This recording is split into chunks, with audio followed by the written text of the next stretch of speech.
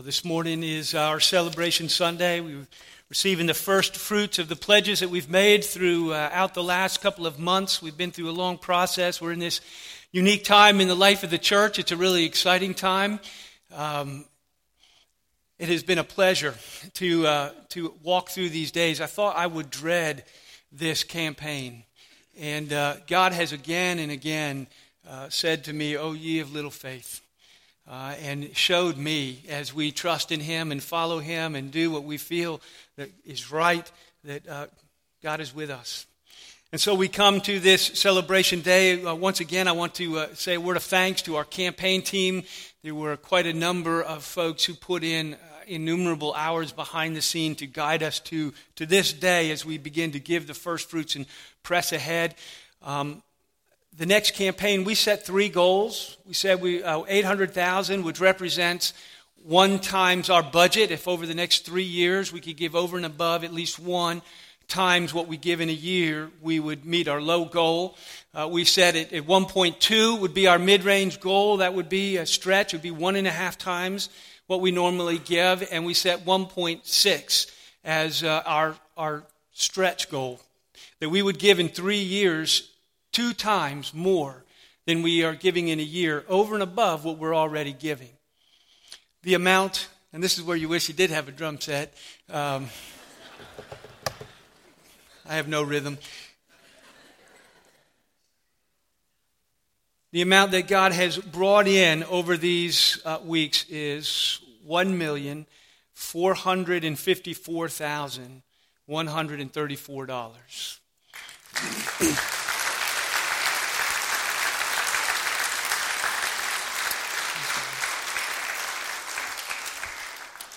Praise God. With all of our hearts, praise God. $1.45 million. Now, of course, the project is $4 million in the first phase. But the good news is we are under contract to sell this building. They have 60 days to inspect it, 90 days to get their financing in order. So I ask you to continue to pray, as still a large portion of what needs to come in, that God would bring us through the inspection and be able to meet the inspection and whatever arises from that, and praying for the church that is buying this building, asking God to sell their building, but also that God would raise their finances and provide the funding and the financing that they need to press ahead. And that serves both them and us, and the church that would buy their building. It's one of those domino. So continue to pray that those would happen. Between those 2 pieces, what we have raised and what we can sell our church for, we come very close to just under $3 million. So we are pretty close. We would have to finance just a little over $1 million, I think. And Lord, these numbers are rough. The architects are working on that detailed plan that puts numbers to things, and we'll know where we stand and what we can afford. But our hope is, as our church grows, we have a new members class here in a couple of weeks. If you're visiting with us this morning and been visiting, I'd encourage you to come, at least to learn about the church and who we are and where we're going. But also, there are a number, we've already got over a dozen people signed up to come. I would encourage you to sign up and come. But as our church grows, we would invite people to join into what we are already doing. And I believe that $1 million+ that we have to borrow over the next couple years, as God blesses and grows us and people join with us, that will dwindle. And as we move toward being on the property, that we will be ready to start building a sanctuary and press ahead into the next stage of all of that. So, praise God, from whom all blessings flow. We're in a good place by His grace as we look ahead. This morning I'm starting the first of a 4-part series to talk about God's Word. It is a need I'm sensing in my own life as I have wrestled with my own times with God and feeling the need to be in His Word and knowing its power. And as I've thought about it and delved in, I've thought I'm going to spend just a few weeks together as we lead up to Thanksgiving, where God says we shall not live by bread or turkey alone, but by every word that proceeds from the mouth of God, that we will talk about His Word and feasting on that over the next several weeks leading up to Thanksgiving. This morning we're in a very familiar passage, 2 Timothy chapter 3, verses 12 to 17, and great portions of this will be very familiar to you. But we, as we always do, seek that God would speak it into our lives afresh and with power, and that we would have ears to hear what He wants to say to us. Starting then, 2 Timothy 3 and verse 12, hear the word of God.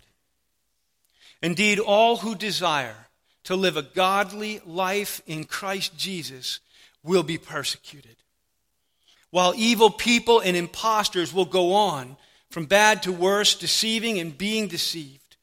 But as for you, continue in what you have learned and have firmly believed, knowing from whom you have learned it, and how from childhood you have been acquainted with the sacred writings, which are able to make you wise for salvation through faith in Jesus Christ. All of the Scripture is breathed out by God, and it's profitable for teaching and reproof and for correction and for training in righteousness, that the man of God, the woman of God, may be complete and equipped for every good work. Pray with me. Father in heaven, we thank you for your word that lives and is true and is breathed out from your very mouth, given and spoken to us with power for teaching and reproving and correcting and training in righteousness, completing us and equipping us. Come, Father, and speak to us again of this word, that we might love it and that we might feast upon it. In Jesus' name we ask and pray. Amen. He tells Timothy in verse 14 to continue. To continue in the word that you have learned, that you've already believed. You know where you heard it. You've known it from childhood. It is the sacred writings, he says. Writings that speak of Christ. Right? Because he says these scriptures are able to make you wise unto salvation in Christ Jesus. So even though he's speaking of Old Testament scriptures, Jesus says all these scriptures speak of me, and they lead you to faith in me. And so Paul tells Timothy, a struggling young pastor, to continue in what he's learned, continue in what he's believed. This word continue is the same word that is used in John 17, to remain, to abide. Jesus says, abide in me, abide in my word, and you will bear much fruit. So he says to remain in it, stay in it, abide in it, hold fast to this word that you have learned, that you have believed, trust in the scriptures. And he contrasts it. It's a contrast, as he says in 14, to continue. He contrasts it really in what he said in verse 13, which he speaks of these people who are evil people and impostors who go on from worse to worse, from bad to worse, being deceived and deceiving, lies, the opposite of the truth, the opposite of the word that makes you wise to salvation, the truth. They're being deceived, that is, they come under the lies, and they are deceiving. And they're imposters, he says. Imposters mean they're not true believers in this context. It's those who follow Christ and love his word, who know God and honor his word. And those who go on from that to being deceived things, lies, outside of God's word, and so they're imposters, right? Not true believers, not true followers of Christ, because they do not follow his word. To follow Jesus is to know him, love him, and obey his words. So they go on. And going on from God's word, they go on from bad to worse, into lies and deception. They don't stay, they don't continue, they don't hold fast, deceived and deceiving. They perpetuate the lies as they pass them on and articulate them. What do you think? And then they articulate what they think. And they strayed from the truth of God's word. Without a regular diet of the truth, and this is the people in 13, and it's where we will end up. Without a regular diet of the truth, we are vulnerable to believing lies. Right? They say the best way to know and recognize counterfeit bills is to know a true bill, to know the truth. And the more to study, to recognize counterfeits, you don't study counterfeits. They come in many various shapes and sizes and different counterfeiters. But if you study the truth, if you know the true thing, you can recognize the lies, the deception. And we become vulnerable when we don't have a regular diet of his truth, when we don't go on in the word. See, you and I live in a time of great confusion in our country. Perhaps the greatest moment of confusion that our country has really experienced since its founding. That there is more plurality, so to speak, in the way that we see the world, in the way that we understand truth, in the way that we understand morality, in the way that we understand what is right and wrong in terms of living. There's more, in a sense, variety, in the sense, not that those ideas weren't always there, but the consensus has frayed. And those who hold the more biblical worldview have become the minority report. We have shared a biblical worldview of truth and morality, but our culture has gone on. And as it goes on, it goes from bad to worse. And it is deceived, and as it's deceived, it is deceiving, and it's propagating lies in the midst of our culture and our world. And what we are left with when we move on, and we go on from the Scriptures, and we go on from a biblical worldview, what we go on to is infinite number of opinions. When you have left a rock or some objective standard on which to stand and to compare our ideas and to subject our ideas, we go from having something solid on which to stand and keeps us both accountable in our ideas to an infinite number of opinions, each as good as the last or the next. And so we live in a great time of confusion, where there are different opinions about everything. Confusing opinions, contradictory opinions about who God is and what He desires and what He is like and what He does and what He's going to do. Different opinions about what pleases Him in the way that we live, in the way that we express our lives, our sexuality, and everything else. How can finite, created human beings figure out an infinite, uncreated deity? How can we figure out what He thinks? How can we figure out what pleases Him, what honors Him? How can we figure out what He doesn't like?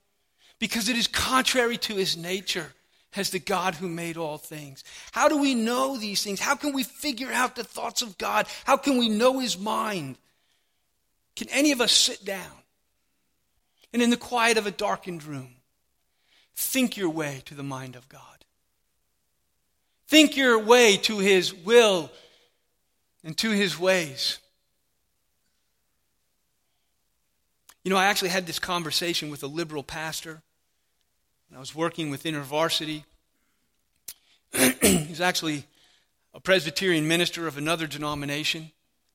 And he called me, for the first time in my life, a Bible-olator, which is a fancy way of calling me an idolater, and the thing which I worship is the Bible. And it is a way of saying that you take the Bible too seriously, that you give it too much power in your life. This is a minister. And telling me, and I was saying, well, this is God's Word. He speaks into our lives. This is how we know what is true. This is what shapes our worldview. This is how we know who we are, who He is, and this is how we get everything. And he said, well, what about prayer? What about our feelings? My only response to him was, okay, I hear you, because this is what we see. This is what we're dealing with, my friends. When you go on from God's Word to seeking, you're going to sit and think your way into the mind of God or feel your way into the mind of God. You know, my only answer was, as you sit and think your way there and feel your way there, and you come up with what you come up with. And so basically then when you come to God's Word, you decide which parts of it are true and which parts aren't, which parts are applicable, which parts aren't, which parts are gone and which parts we're still going to, take seriously. And you do that. I say, who's God now?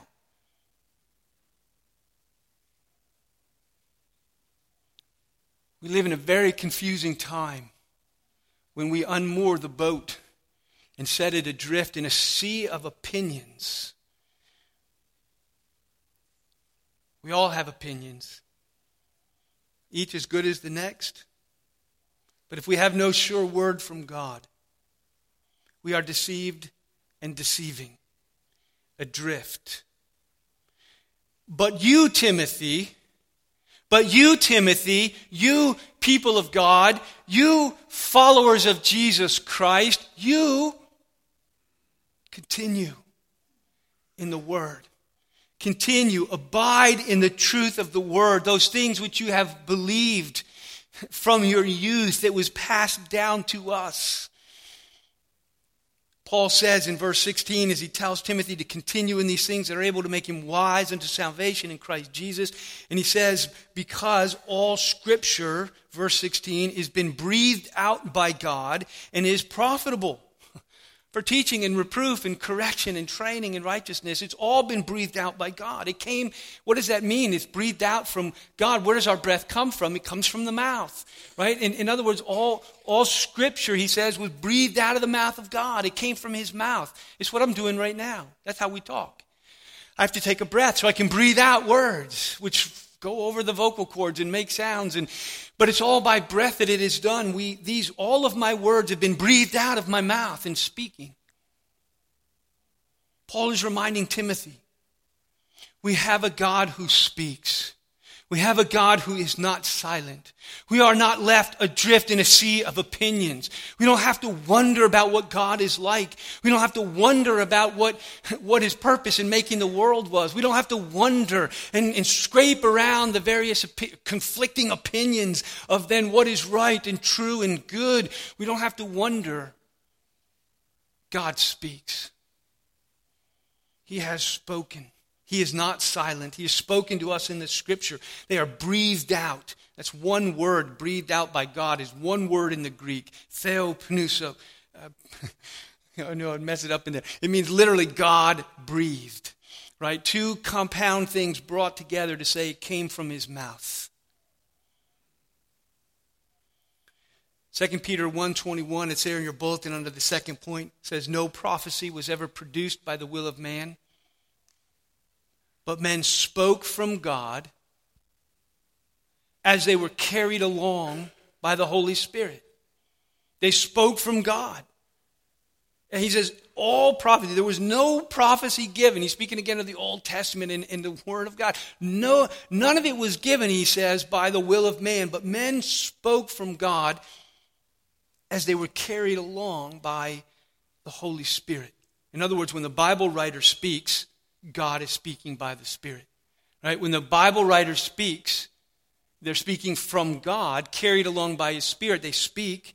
God is speaking by his Spirit. Acts 1:21, it's here in your bulletin again. Peter, I believe, says, the Scripture had to be fulfilled, which the Holy Spirit spoke long ago through the mouth of David. Think about that word. The Scripture had to be fulfilled. God does not lie. And it must be fulfilled in its fullness. It must be fulfilled that which the Holy Spirit spoke. So he is ascribing, and this is the view of all of the New Testament writers to the Old. This is the view of Jesus and all of the New Testament writers to the Old Testament. The Holy Spirit spoke through the mouth of David, through the mouth of Elijah, through the mouth of Daniel, through the mouth of the prophets, whether they got a book or not. But he spoke through the prophets, and he spoke into existence a word that is true and sure. It was the mouth of man, but it was the Holy Spirit who spoke. It was God who spoke. And we know that he's referring to the Old Testament scriptures here. The New Testament doesn't exist yet. Paul's letters are not canonized into part of it yet. But I want to give just a couple of moments to say that this applies as much what Paul is saying about Scripture being God-breathed and is useful, therefore authoritative and practical and useful and beneficial in all these different ways because it is God's Word, God-breathed, that it applies to the New Testament as much as the Old. Let me just bump down a few scriptures here and talk about some of their implications. In Hebrews chapter 1, verse 1, it's there in your bulletin. It says, in the past, God spoke. And he did it how? To our forefathers through the prophets. Again, the Old Testament, God spoke it. Through the prophets, yes. But it is his word delivered to us through the power and agency of the Holy Spirit working in the prophets at many times and in various ways. The Old Testament is a book written over a long period of time from a number of different men in a number of different circumstances. He says all of this, God speaking in all these various times and ways. But in these last days, he has spoken to us by his Son. Where do you know one word that Jesus has spoken? If he is speaking to us by his Son, as one of the last of the prophets, then his words captured for us, the words and deeds of the Son captured for us in the New Testament. I often say the Old Testament demands a New Testament. Right? God has spoken through the prophets, but now he speaks through his Son because prophecy demands fulfillment. Promise requires completion. All of that stuff that God said and typified and prophesied and promised needs fulfillment. And he says, and it has come. In these new days, in these recent days, he speaks in his Son, in the words and the deeds of the Son, which are captured by the gospel writers in recording his life, his words, and his deeds, and the rest of the writers of the New Testament, like Paul, as they unpack and help us to understand that life, interpret that life, apply that life theologically. And as God gives us a New Testament, and I would say that he does it through Jesus and the apostles. If you see in John 14:10 there in front of you, Jesus saw his own teaching as authoritative. He said, the words that I say to you, I do not speak of my own authority. They're not just my words. They don't just carry my weight. It's not this Jesus the man, but the Father who dwells in me does his work. Right? So it is the Father, as the prophets were carried along of old by the work and power of the Holy Spirit. The Father is at work in the Son, is a fulfillment of all things Old Testament. And Jesus says that these new deeds and words come with the authority of the Father. He says it again and again and again. Jesus provided for the writing of the New Testament. He did it by appointing 12 apostles who would be with him. They walked with him, ate with him, slept near him, shared camp with him, shared meals with him, and talked with him. They were with him. And Jesus promised them as he was leaving that they would have an ongoing inspiration of the Holy Spirit to bring forth the truth of his life and ministry. Right? John 14:26, it's in the upper room. Jesus is teaching his disciples, preparing them for his leaving. And he says this, he, the Holy Spirit, will teach you all things. And he will bring to your remembrance all the things that I have said to you. Right? The Spirit will come. You will be carried along in the power and grace of the Spirit to record and capture all that I did and said. Right? It had to be captured. It's the New Testament. It's the fulfillment of all things Old Testament. It had to be captured. The Old Testament demands this new. Peter says in his letters, some twist Paul's letters as they do the other scriptures. Paul says we impart this in words not taught by human wisdom, but taught by the Spirit. We believe firmly and fully that God has spoken the Old and the New Testaments, that they belong together, that they give to us a fullness of the revelation of himself, of his work and his ways. And words from God do not lie. It reveals his character, what is right, what is wrong, what is good, what is evil, why he has made us, and what he intends to do with us. It reveals his ways in the world, his ways in the lives of people, his work in history. It defines our problem. It proclaims his gospel. The scriptures make us wise to salvation, and to go on from them is to go from bad to worse, deceived and being deceived, and wide is the road that leads to destruction. God has spoken a word that continues to come to us with power. Whether it is in the preached word or as you and I in our closet open God's word, it continues to come with power. For this reason, the Holy Spirit who inspired these scriptures and made it from beginning to end, every word verbatim, the word of God, that Spirit lives, it says, in each one of us. It is his word and Spirit. The life of the Spirit in us brings the power intended in God's word to fruitfulness in our lives. They are spiritually discerned, Paul says. And it is the Spirit who works in us to know them and to love them and to experience their power.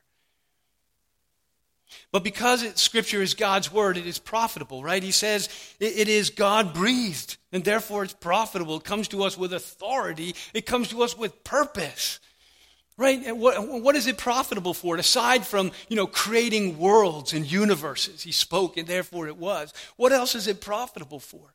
Paul uses the same language of creation when he says that as we gaze on Christ, that we go from glory to glory, that just as he said, let there be light in the darkness, so his face and his message, his gospel, his Son has shown into our lives to bring forth with the fiat of creation, a new creation. The Scripture is profitable, he says. It's useful, it's beneficial, which is the understatement of the year. Any word that creates universes and raises men from the dead, it's profitable. It's beneficial. Isaiah 55, it's there in your bulletin under the third point. It says, as the rain and the snow come down from heaven, and they do not return there. But what do? They water the earth, and they make it bring forth and sprout. And he says, this is an image, this is a picture. It's a picture of what? So my word, when it goes forth from my mouth, when it's breathed out, it shall not return to me empty, but it will accomplish that which I purpose, that it will water the earth and bring forth and sprout, except for the word is not spoken to the earth, but the hearts and minds. And so it waters the soul, it makes the heart fertile, it brings forth fruitfulness in the lives of men. It accomplishes all, he says, that I purpose it. It shall succeed for the thing I sent it. God's word is living and active and powerful, and sharper than a double-edged sword, dividing soul and spirit, bone and marrow, and uncovering the thoughts and the intentions and the hearts of man before this God with whom we have to do. This word, he says, comes with purpose. It uses these two word pairs. We just touch them quickly, really. One, the first two, a positive and a negative, and the second two, a negative and a positive. The first two go to what we think and believe. The second two go to how we live. Right? So he speaks to faith in life as the theologians in our documents all speak to the Scripture as the final and total authority in all things about faith in life, what you believe and how you live. And he uses these two words. He said it is useful for teaching. That is telling the truth, God's truth. Men speaking from God in the agency of his Spirit. He says it is good for teaching and for reproof, which to reprove someone, to correct their thinking. To rebuke in the sense of rebuking their thoughts. So it's able to both teach the truth and correct error. Right? And where we're going astray, all we like sheep are going astray. And so it teaches the truth, it corrects error. And the second one, and it corrects wrong living. And it trains us in righteousness. Corrects where we go astray, and we will, and we do, and our culture is, and often does, go astray in what is right and pleasing to God in the way that we live and are in relationship.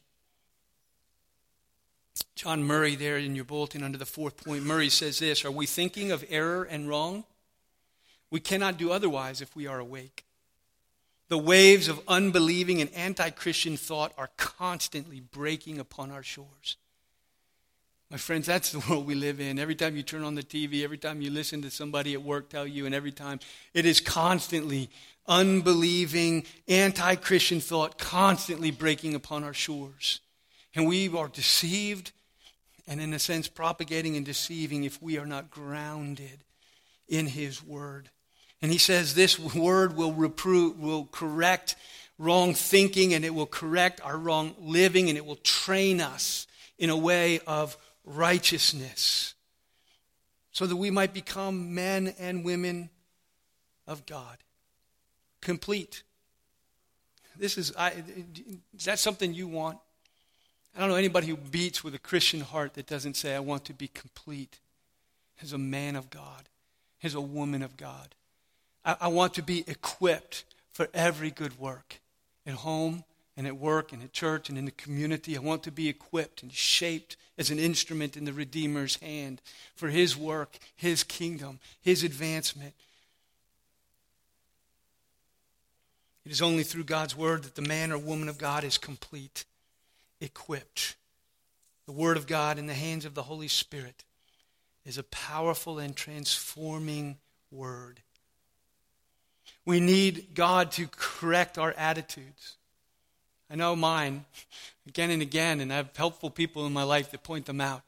And by God's grace, do we hear his word We need God to correct our attitudes. We need the mind of Christ revealed to us and impressed on our souls. We need God to challenge our bad habits. We need God to straighten out our lives and our priorities. We need to hear His gracious word and His gospel spoken into our lives every day. We need that word on our lips for other people. We need hearts and minds that are prepared and shaped and transformed.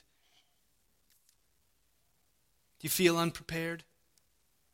Do you feel like you're not growing? Do you feel incomplete? Do you feel spiritually out of shape? The Old Testament prophets speak of a famine for the Word of God. Sometimes it's one of those weird things, how you can be in a crowd this size and be lonely. Or how you could live in a land where the Word of God is so abundant and be starving. A famine for hearing the Word of God.